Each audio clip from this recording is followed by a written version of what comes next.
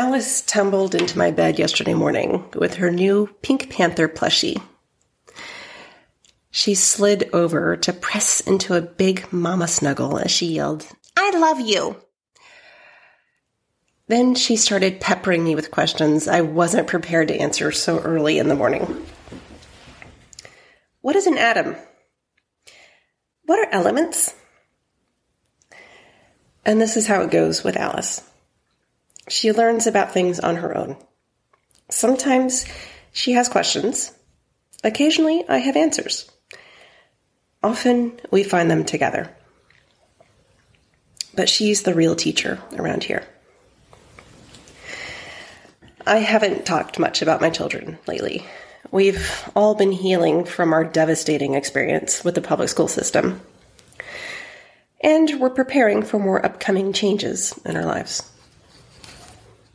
We moved to Connecticut in April of 2021. It's been a phenomenal journey since then.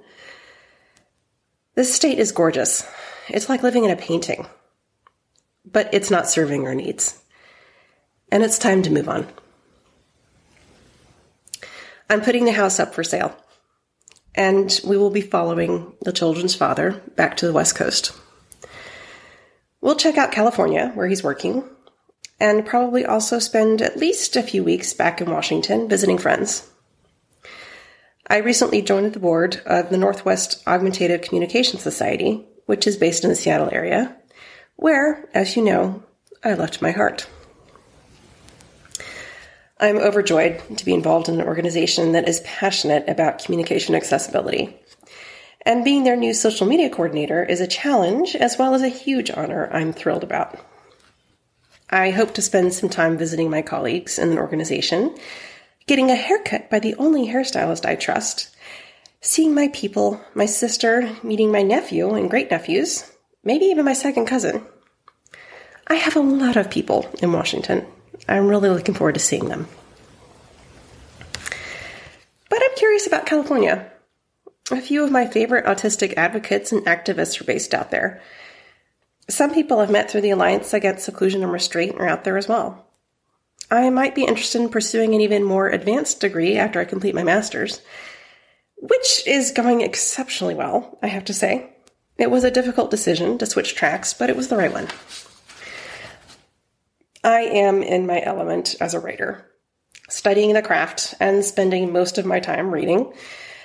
I get to justify buying books now. I just spend money on books and I seclude myself reading, and I have no guilt about it now. Well, this is my job. I have to do it. Sorry. It's like I feel like I found the right size clothing that fits after not being able to button my pants for most of my life. It just feels good.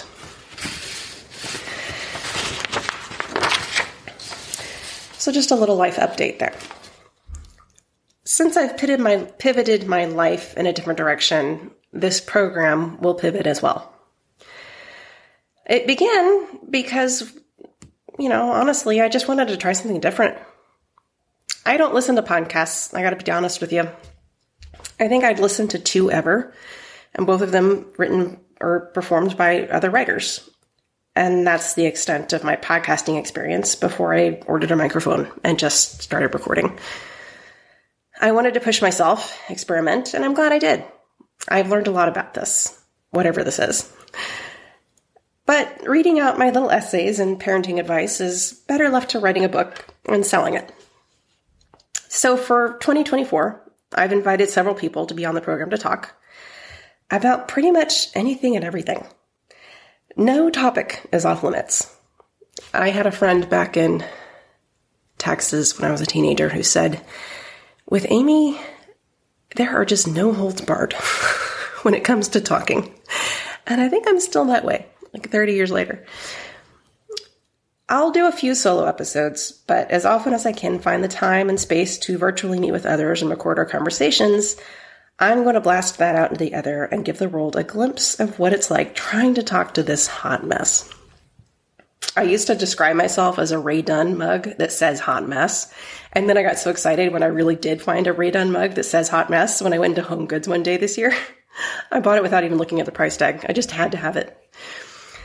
You know, it's funny about podcasts. I feel like people really want to hear other people talking, which I think is one of those things that a lot of autistic people just don't understand. Why would you? Listening to other people have conversations is not something that a lot of autistic people want to do. But I get it. I think I get it now. At least I'll cater to it. I like talking to my friends, so why not share that with other people, right? So my little Alice, she is ever her own unique person, full of surprises. We went to Barnes & Noble on Christmas Eve, and she was so excited by everything that she just took off down the aisles. Fortunately, Rob was with me, and he chased her down. I don't talk much about her elopement, but it is still an issue. It's significantly easier than it used to be. But when she's excited, and what's more exciting than a bookstore, she has no impulse control. So her little legs just go. We also discovered that her eyesight is quite poor, so she has eyeglasses now. I wonder how much her nearsightedness has been contributing to her impulse to run and lack of awareness of danger. I guess we'll find out as she adjusts to wearing the glasses.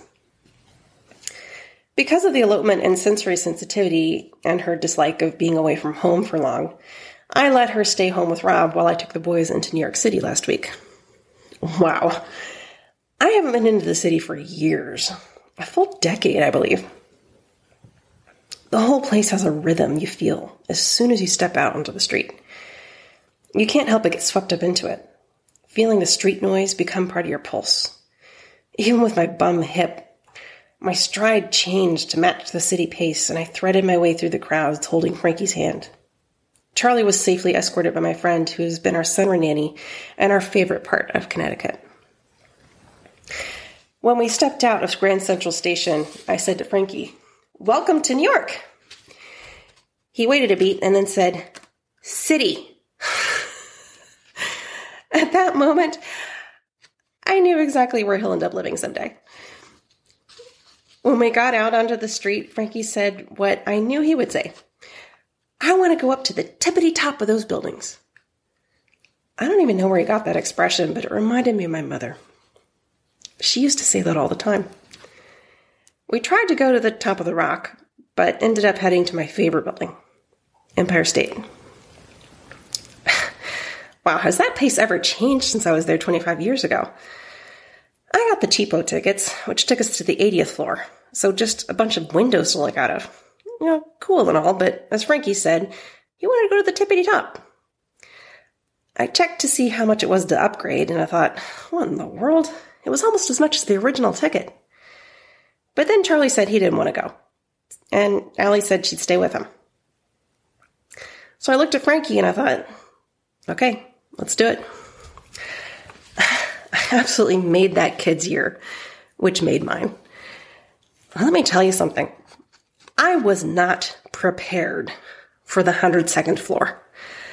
But my kid, he just went straight to the window, arms extended, reaching for the city lights below like they were jewels for the taking. My heart was in my throat, but I sauntered by the windows long enough to start feeling claustrophobic and terrified of heights. It's bizarre how intellectually I knew I was totally safe. But psychologically, something inside of me was convinced the entire building was going to fall over any minute. I didn't feel that way on the other floors, just the tippity top. Something about it just got to me. Fortunately, I'm raising an amazing child. He knew I was not okay and started to get anxious. He asked me, "Can you just not handle it, Mom?" I said, "I really can't, Frankie." He said, "Okay, let's go." No argument, no begging to stay, no meltdown, just empathy for me and my distress. He'd seen what he came to see, and he had no intention of making me uncomfortable for his own needs. That was a moment that made me so incredibly proud. As we got into the elevator, the doorman said, "Leaving already?" And I just said, "I don't know how you can stay up here all day." He laughed and said, "Oh no, I'm only here for an hour." That told me a lot about how much people can handle being up that high and for how long. Frankie and I went back to the 86th floor where the famous outdoor observation deck is located. That's what I think of when I think of the Empire State Building. He ran out to look at the viewing binoculars like he'd been doing it his entire life. Zero fear. I came up behind him, the wind bitterly cold and whipping my hair everywhere. The pin I had on my sweater was one that was in my mother's hastily packed luggage when I brought her here out of her abusive situation in Texas. It was a clay angel draped in Christmas lights. Absolutely gaudy, and the type of thing she loved. I could feel it underneath my heavy coat, almost like it was resonating. I looked at my son, surveying the city as if it was his own. "Mom, I can see the Statue of Liberty." My mother loved visiting New York City. She loved it more than anything in the world. Well, except, of course, her beloved Franklin Harold Crewell. As I looked at their grandchild, staring at the bright lights, feeling that angel pinned to my chest, I felt so many emotions colliding and spilling out of my eyes. The wind dried them immediately as I said quietly to Frankie, "I'm really glad I could share this with you." It was a beautiful, magical moment I'll never forget. After we rejoined Charlie and Allie in the lobby, we walked to an amazing restaurant where I enjoyed the most phenomenal cappuccino of my life. It was just so incredible. I had tears in my eyes. "This coffee is so good, I'm going to cry," I said with surprise. Allie laughed at me and said, "Well, that's okay, you can." Then things just came out of my mouth that didn't make any sense because I said, "This cup of coffee just made me hate Seattle." Because it was just the most beautiful cup of coffee. I couldn't imagine ever having anything like it anywhere else. Frankie said, "Is it even better than Starbucks, Mom?" "So much better, Frankie." He said, "Okay, I'll come back here to try it when I'm 18. And then Charlie, he hates public restrooms, and don't we all? But it was a nice restaurant, so I convinced him to go by telling him it probably smelled really good in there. He went with Allie and came back excited because it did indeed smell nice. And he told me, "The sink is a big rock." I think it really was kind of like a big hollowed out rock. Then I blew their minds by folding my pizza in half to eat it. I don't really hate Seattle. It's where my heart lives. But I gotta tell you something. New York is and always will be my first love. It was fun to share it with my boys. When Alice is ready, she and I are going to have such a glam princess trip into the city. I can hardly wait. But for now, her excursions into the science books are more than enough to keep us occupied. Stay tuned for everything new in 2024. And Happy New Year. I'm smiling. You just can't see it.